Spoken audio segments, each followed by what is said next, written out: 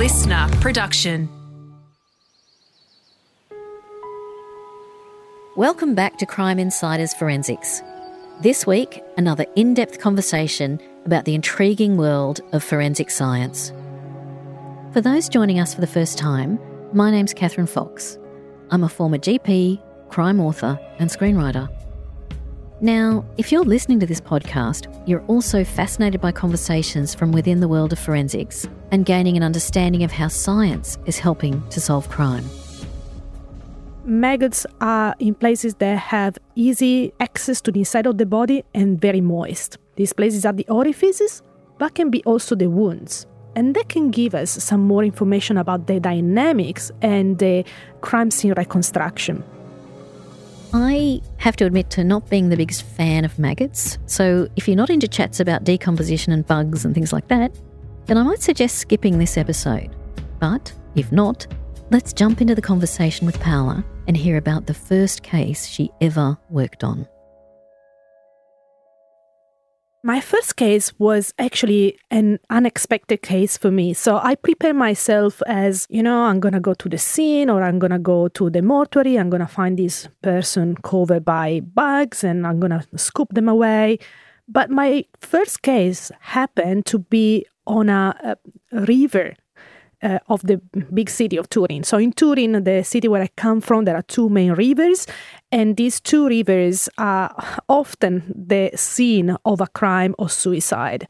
And my first case was in one of these rivers, and the person was actually not covered by bugs, was covered by algae, and there were bites of rats, and was completely different for everything that I expected.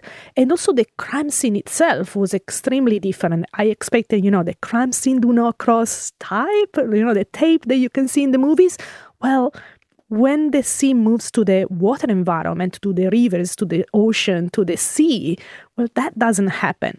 And you don't have the police, you have the firefighters, and then the police arrives, and then the paramedics, and then the pathologist, and then the public prosecutor in that case. So it was a completely different story, a story that normally is not told in the movies, because it's very difficult to play a case in the ocean or in an aquatic environment.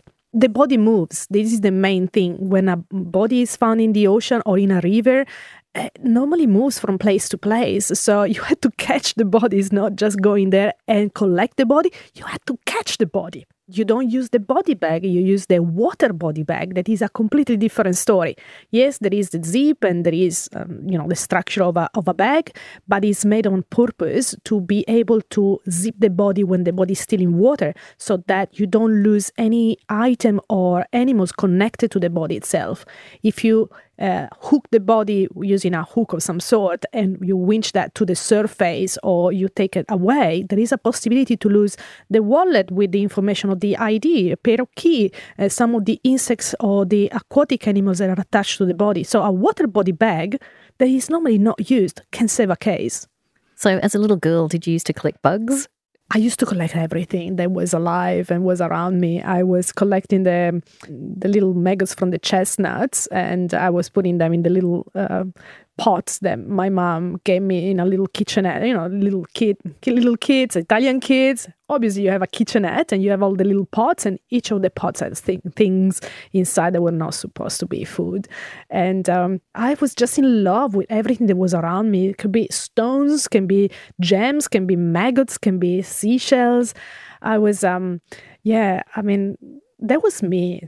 I didn't have much of a love for dolls. I was surrounded by dolls who keep giving me Barbies and things like that. It was never a thing for me. So, but any kind of little things that was surrounding me, a beautiful, beautiful thing to look again, draw, take a magnifying lens, take a microscope, look inside, find a book, the encyclopedia. I wanted to buy an encyclopedia to know more. I don't know what I would have done if there was Google at the time. Can you please just explain what a forensic entomologist is and what you do? So a forensic entomologist is an expert who knows about insects and also other arthropods like crustaceans, millipedes, and spiders that can be implicated somehow in a legal situation. So not just a crime, but a civil allegation or a criminal investigation. And my job is pretty much to understand why, how, when, and all the information possible from the insects to provide information in the court of law. What can maggots and flies tell us? What can insects tell us post-mortem? In a situation in which we have a dead body, the dead body will produce odors of decomposition, and the adult flies are kind of the sharks of the decomposition. A shark can feel the presence of blood in a lot of water. The flies can feel the presence of the decomposing material in a lot of space. So they fly quickly because what they feel is like, hello, there is food and my babies can survive there. So they arrive and they find the right place, they lay the eggs, and from that point, the eggs will start this biological clock on which we can calculate the time since death. That is not the actual time since death, it's the colonization interval. So from how long the maggots are there. So how long after death will they sniff them out and find them? It depends on the environment. If I go to an environment like the bush, I will find insects pretty easily. But if I go to the desert or to a glacier or underwater, well, the insects are not there, or they will take longer to arrive. So I had to consider all of these points when I do my calculation. If it's the middle of the summer, the body will produce the odor pretty soon. Sometimes even before death. So if you imagine someone that's been stabbed to death and the different wounds will produce like necrotic tissues that is already very stinky. And this happen, and this is the reason why maggot therapy is a thing. They go on wounds even if the body is not dead. So sometimes you have a colonization interval that starts before death. And this is something that the smartwatch of the insect can detect. Now, if the body is available to the insect. So, for example, on a surface or on the surface, it's easy for the bugs to arrive and do whatever they have to do.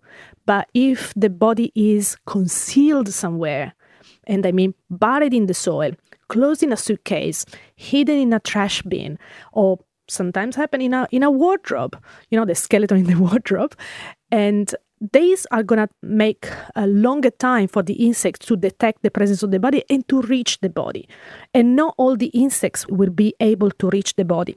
For example, we have insects that we call coffin flies, and they are bugs that are able to enter through a little coffin space. These are very tiny. They will take longer to get to the body. Not blowflies will arrive to the body because the space for them to pass through is too small, but the coffin flies. So is that like getting through a zipper? Yeah.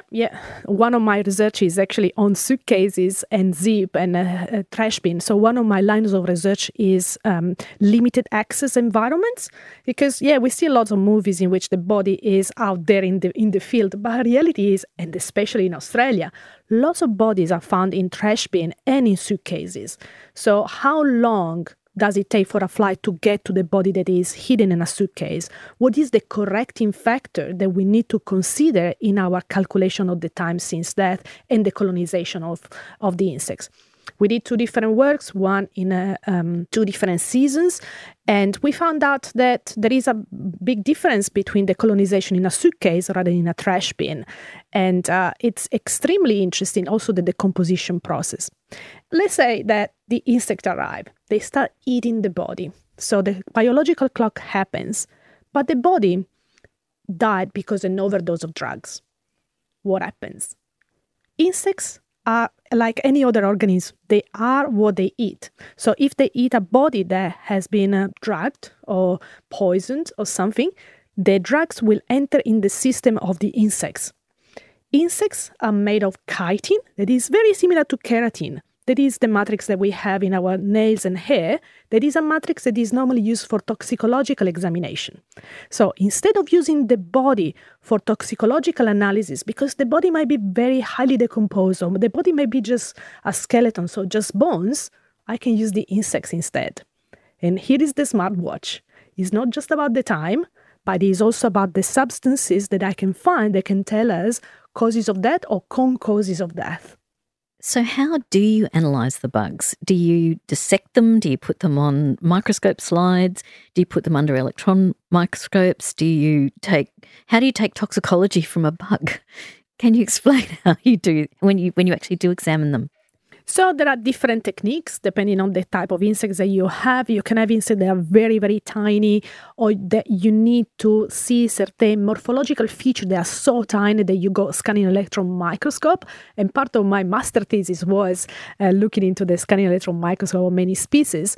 Otherwise, you normally use a stereo microscope or a microscope that you can look the bugs from the outside, or sometimes you dissect it because you need to see the features on the skin. The skin has horns. The horns can be more or less hairy. This sort of hair can give you information.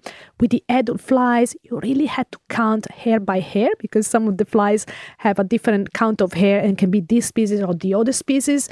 There is a very famous fly, blowfly, that is even written by Patricia Cornwell, that is Calliphora, that you have Calliphora vicina and vomitoria, and the difference between the two is a beard. So you had to look for the beard of a fly that is red. So you had this red beard or not if you have one fly or the other one. You can do DNA as well. DNA, you basically mushy the insect, and you do the analysis using specific machineries. Same for the toxicology, mushy and gas chromatography, mass spectrometry, depending on what kind of analysis what kind of elements are you looking for. The other thing is that we also use new technologies for the analysis. And now when I say that is because one thing that investigation should do and should improve in terms of investigative technique is not destructive analysis. So what we do should be as less destructive as possible, because you never know in the future if that sample that you're going to destroy can be used by somebody else. Or if it will be a cold case in the future. Exactly. And maybe you have just a few. So sometimes you have a maggot mass of millions of maggots and it's okay, but sometimes you have 2 maggots. And so what do? You destroy them? So a few years ago, we tried a new technique that is called hyperspectral imaging. The idea was using the full pupal case to see inside. What you normally do, you have to open the puparia to see at what stage the little insect inside is turning in the morphology, in the metamorphosis. So is it close to a maggot or is it close to an actual flies that is going to fly away in a few hours? But you have to destroy that. You have to open, and you're not going to have the original sample anymore. With the hyperspectral imaging, that is pretty much a camera that gives you information of under the surface. You can have a reflectance that is pretty much a wavelength that is different depending on what you find underneath. So instead of opening the maggot or opening the pupae, we were just taking the picture of the outside to know what's inside, not even seeing what's inside. Does that help you with thickness and things like that, or? The thickness, it depends on the type of maggot, type of pupae, but the thickness is not important. The hyperspectral camera was used was born as a technique to find out if under the soil there are gold or silver or things like that. So it was used for geological investigation. Infrared as well has been used for the same technique. So try to see things through the surface without breaking the surface. And a study of hydrocarbons as well. So how this the structure, but it's a bit destructive. And now we're going to try to use proteomics to have more information. Sorry, what is that? So the elements changes throughout the life of a bug. Even some genes change when the maggot is a maggot or when a maggot is a fly. So analyzing the DNA, not just for the species, but also what is switched on and switched off in terms of genes, can give us information about the time. So our analyses are not about just the species, but also ways to identify how old they are. And then you have to connect them with the weather stations and the information about the temperature. So it's not easy, I can tell you.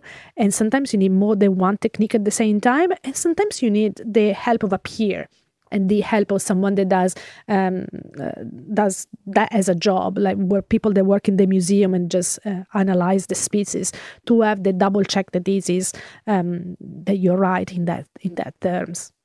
So with somebody who has a body's been found, and just say we're outside, Where do you start looking? So you go from chaos to order. What is your process for doing that? First of all, when you arrive at the scene, you don't have to be biased on what are you going to find and where are you going to find the things. Because if you start biased that way, you're going to forget to look everywhere. So you go there and you look everywhere, first of all. But because of experience and because of the physiology and the ecology of flies, there are places in which there is more often the possibility to find insects, and this is the reason why. So you had to consider that mama fly is a lovely mom, but she will lay the eggs or lay the maggots. Sometimes they don't have eggs and will fly away. Not a very lovely and caring mom. So she has to find the right place for her babies to grow and have food and have access to the inside of the body, being protected and being especially very moist. Eggs and little maggots really suffer of dry situations, so they need to be in a moist place. So the moistest places in the body are orifices. So you'll find maggots, little eggs on the mouth, in the nostrils, in the eyes, in the ears. And because there's also easy access to the internal part of the body. The little maggots will have a very small mouth hook to eat, so they will not go on places where the skin of the body is very hard. For example, the palm of the hands or the feet. They can maybe find the armpit a very good spot, or the neck, because the skin is very thin. Said that, sometimes we find maggots in other places, and that can give us some more information about the dynamics and the crime scene reconstruction. We said that maggots are in places that have easy access to the inside of the body and very moist. These places are the orifices, but can be also the wounds. Injuries, yeah. Stab wounds or gunshot wounds or even defense wounds. Yes, exactly. So what happens is that if I find maggots in places that are not the typical places, a little question has to arise in my head and try to understand a little bit more. What maggots do is that if there are many, they destroy, they eat so fast, and the injury will be completely modified by their action. So I had to do a little bit more about that. There was a case a few years ago in which the maggots were found in the different part of the, let's say, the normal different part of the bodies, but they were also found on the hand of this person. And the question was, why they are on the hands? When we looked into the bones of the hands, we could see some injuries to the bones. So this person had defense wounds in front of, on the palm of the hands. So the insects were present on the palms because on the palms there were injuries. The injuries are on the palms because the person was trying to defend himself. So that, for example, could make suicide less of a theory if someone's shot in the middle of nowhere. And you consider the shotgun as well, and we come back to the toxicology side of the story. The maggot will go around the shot wound, especially if the shot wound is very close. You will find GSR, and you will find the GSR in the tummy of the maggots. And GSR is gunshot residue. The gunshot residues, especially elements like lead, antimonium, and barium, that is the typical combination of things that you find in the gunpowder. And you will find that inside of the maggots. So these elements are present in the environment. But if you run the toxicology of the maggot and you find a spike, a huge presence of these, wait, why is that? Maybe there was a shotgun over there. There was a wound. Let's investigate a little bit more. How long would it take you, for example, to be at a crime scene? What would you be wearing? Are you concerned about biosafety? Is infection a possible risk for you as well? When you work on a case, you have to consider that you had to preserve evidence for everyone else that is working at the scene. So you are following whatever the scene manager is asking you to do. So if they want you to wear the full PPE, the personal protection equipment, you wear the full thing, and even the mask, the special mask for biosecurity.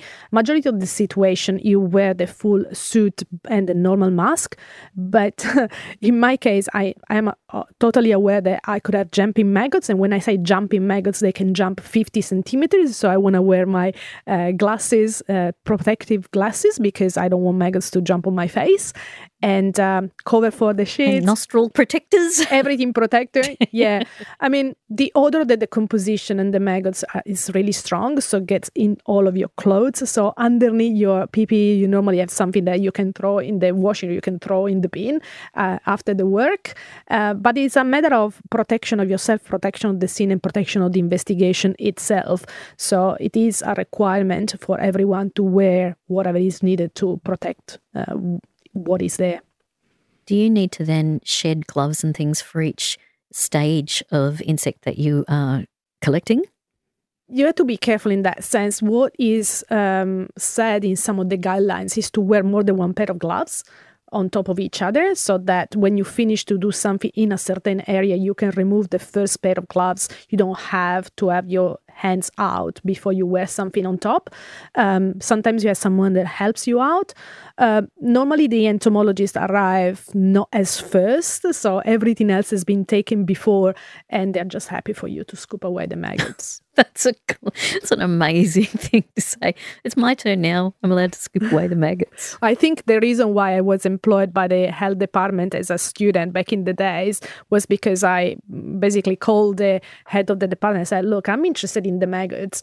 I will just be very happy to come every time you guys have maggots and take them away. Oh, yes, please come. We hate maggots. You come and you are like red carpets when you come. So yeah, I think I made a profession out of something that everyone else hate.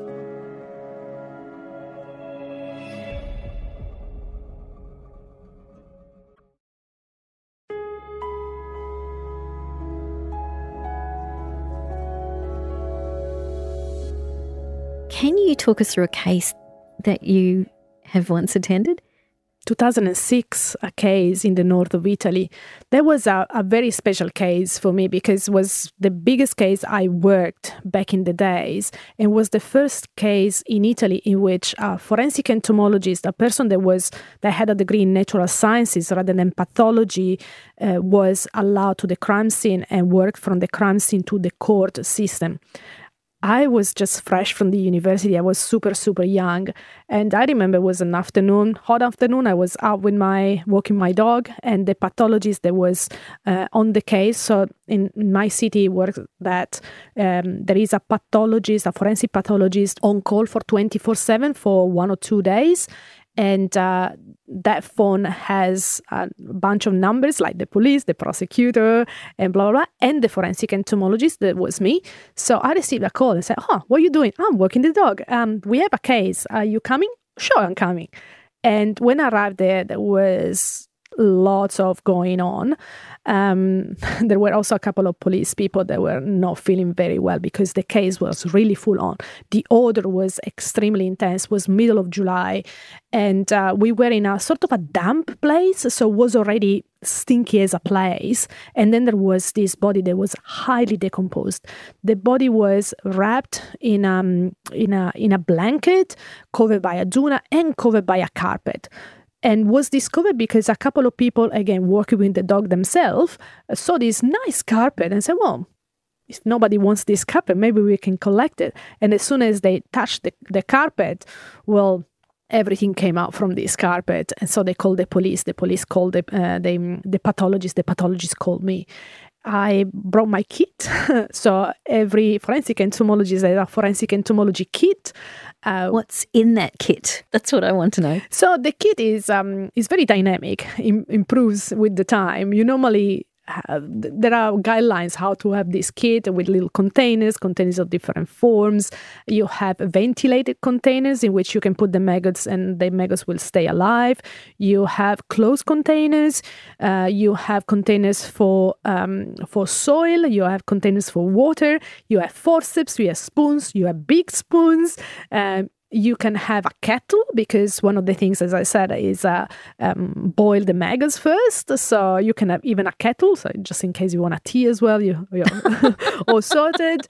And then you have labels and pencils. Pencils are very important because when you write the information on a container, if you write them with a pen, the ink could disappear because of the presence of alcohol, ethanol, but pencil doesn't disappear. So pencil is graphite is forever, and so it's our best friend in that sense.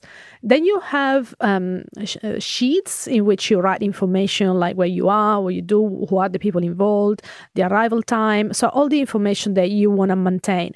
Now, this is 2006, so there were not like smartphones. I arrived there using the map of the city, not even a TomTom. I had my little photographic machine with a little, paper pictures. The camera was not a thing for everyone to have in their pocket. So today will be a bit different. And anyway, I arrived with my kit and my spoons, and I took my pictures. I asked to take more pictures because, I had only a limited numbers of pictures. And I took one of the very important things that you need to have in the kit is a data logger for temperature and humidity, because the growth rate of an insect is based on the environmental temperature. So if it's cold, the life cycle takes longer time. If it's hot, takes shorter time. So I need to know what are the temperature at the scene in order to backtrack the time needed to arrive to that stage.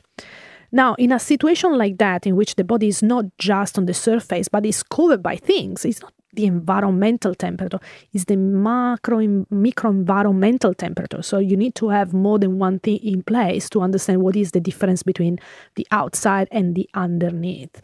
And that was very complex. And this can create an issue when you had to provide the information. It's more limited, the type of information that you can provide, because when you arrive, you're not the first person. The first person is the person that removed the carpet, so modify the temperature. The maggots run away because they hate the light.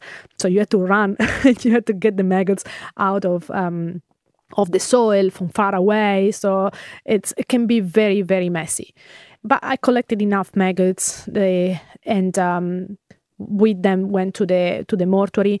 You can't collect at the mortuary just yet. You have to wait for paperwork to be signed, to have somebody assigned to the case. If you are assigned to the case, you will do the job. If you're not assigned to the case, you're not going to do the job, and you're going to give away everything you had taken at the scene, and then you go from that. So in that case, I did what I was supposed to do. That is, you take the samples and you divide the samples in two sub-samples. One sample is going to be fixed, so you kill them at the stage where you found them, so you know at what stage they were at the point when you collect them. And another subsample, you put them in a grow cabinet, or in a place in which you can have the adult sorted from the maggots. Why this? Because maggots are very difficult to identify in terms of species, and species grow differently based on the temperature and based on table of growth. So you need to be sure what kind of species you have. And location as well? Location as well. Different species for different locations? Yeah, and this is the reason why the smartwatch, another smartwatch opportunity is to be a GPS as well. Insects are everywhere, but they are everywhere a little bit different. Even blowflies. You have blowflies that are more typical of urban environments, and you have blowflies that are more typical of suburban environment, or certain seasons, or certain specific location. For example, the coffin flies, or for example, some flies that are connected to latrines, so bathrooms, or that are connected to more certain animals or certain part of the body as well. So all of these GPS information can tell you things that have been moved from place to place. So this might not be where the murder was committed. Exactly. This actually could have been committed somewhere else and person moved. Yeah, so if we were in the bush and we find insect from the city, maybe the body was killed in the city and left for a while and then moved away. We were in the city, so the dump was in the middle of the city, so there was a combination of. But, the murder of the carpet means that the carpet was very important here.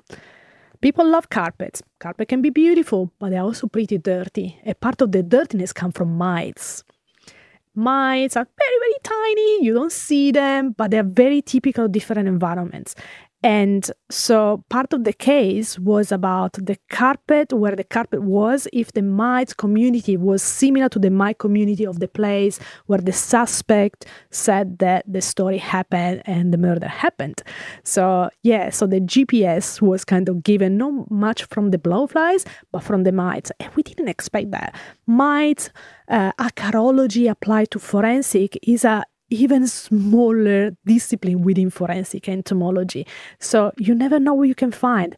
Again, you don't have to be biased on what you're going to find. The only thing you have to know is how to look and what to look for, but not to be biased on what are you looking for. So how did the mites in that case affect the suspect or who was suspected? Did it influence the police and the investigation in any way? Well, in this case, the story goes that the person that was found as a victim was identified as a sex worker, and the first suspect was the person that was looking after this girl and some other girls. The time since that, the colonization interval was saying that the guy was in prison at the time in which she died. So kind of it had a lullaby. Now, the prosecutor in this case was not happy at all. It was for the first time, the forensic entomology was for the first time invited to an investigation and was pretty much saying the only suspect you have is not the guy. So wow. I was kind of killing the case for him. But that allowed to the investigation to continue in a certain direction. Because what you do is you don't say who is the killer, but you say what is the most possible time and space in which the crime happened. So the resources and the funds and the time and the energy towards a case are not taken everywhere, but they are taken to a certain direction. So you kind of remove all the noise and you follow the right voice. Because to actually convict somebody or to charge them, you need to have the victim, the accused, at the same location at the same time.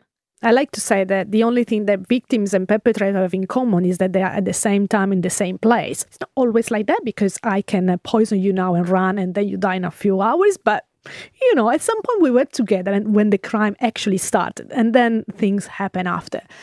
But so the investigation continued, and there was a second suspect, but also the second suspect was not fitting the time. And then the phone of the girl was found, and there was an exchange of messages with someone that was then investigated. And the person that was investigated finally said, yes, that was me.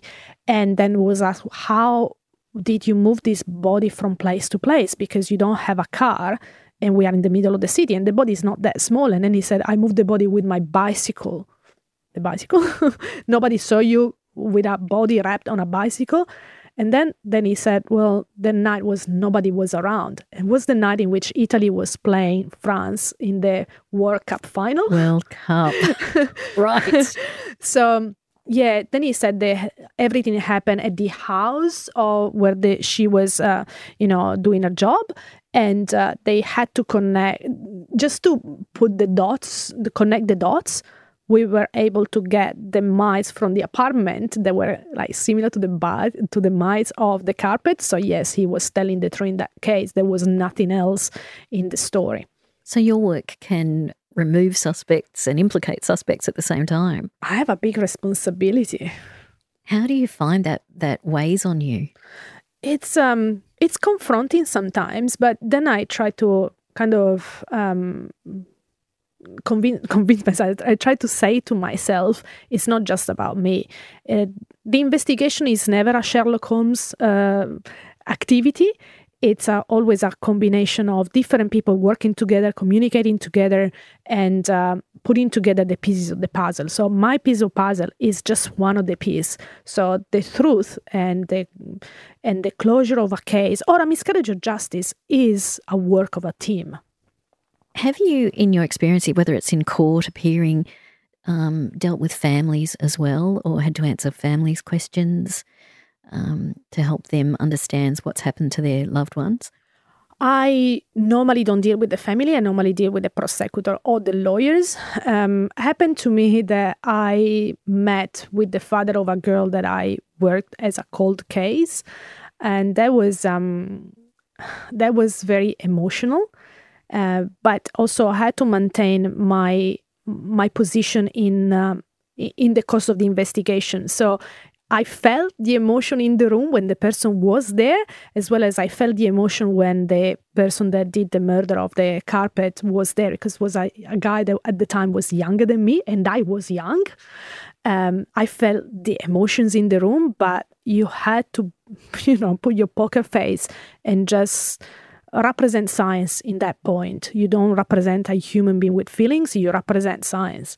But you are a human being with feelings. Yeah. So you have to find ways to let's say, debrief at some point. And for me, it's walking, swimming, and writing down my cases. For me, a big thing is to write my cases for the scientific community. So many of my publications are case studies.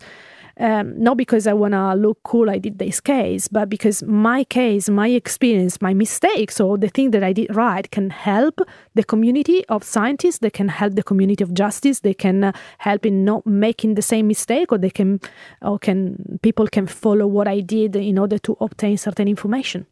Dr. Paola Magni, thank you so much. I was actually so looking forward to this against my better judgment.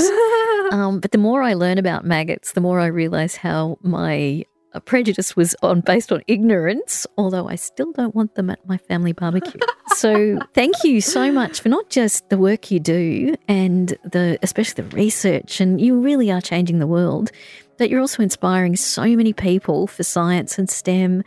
And yeah, just thank you so much. I think the world is a much better place for having you in it. Thank you for having me. That's very rewarding that having someone that start loving things because I love them first. Thank you.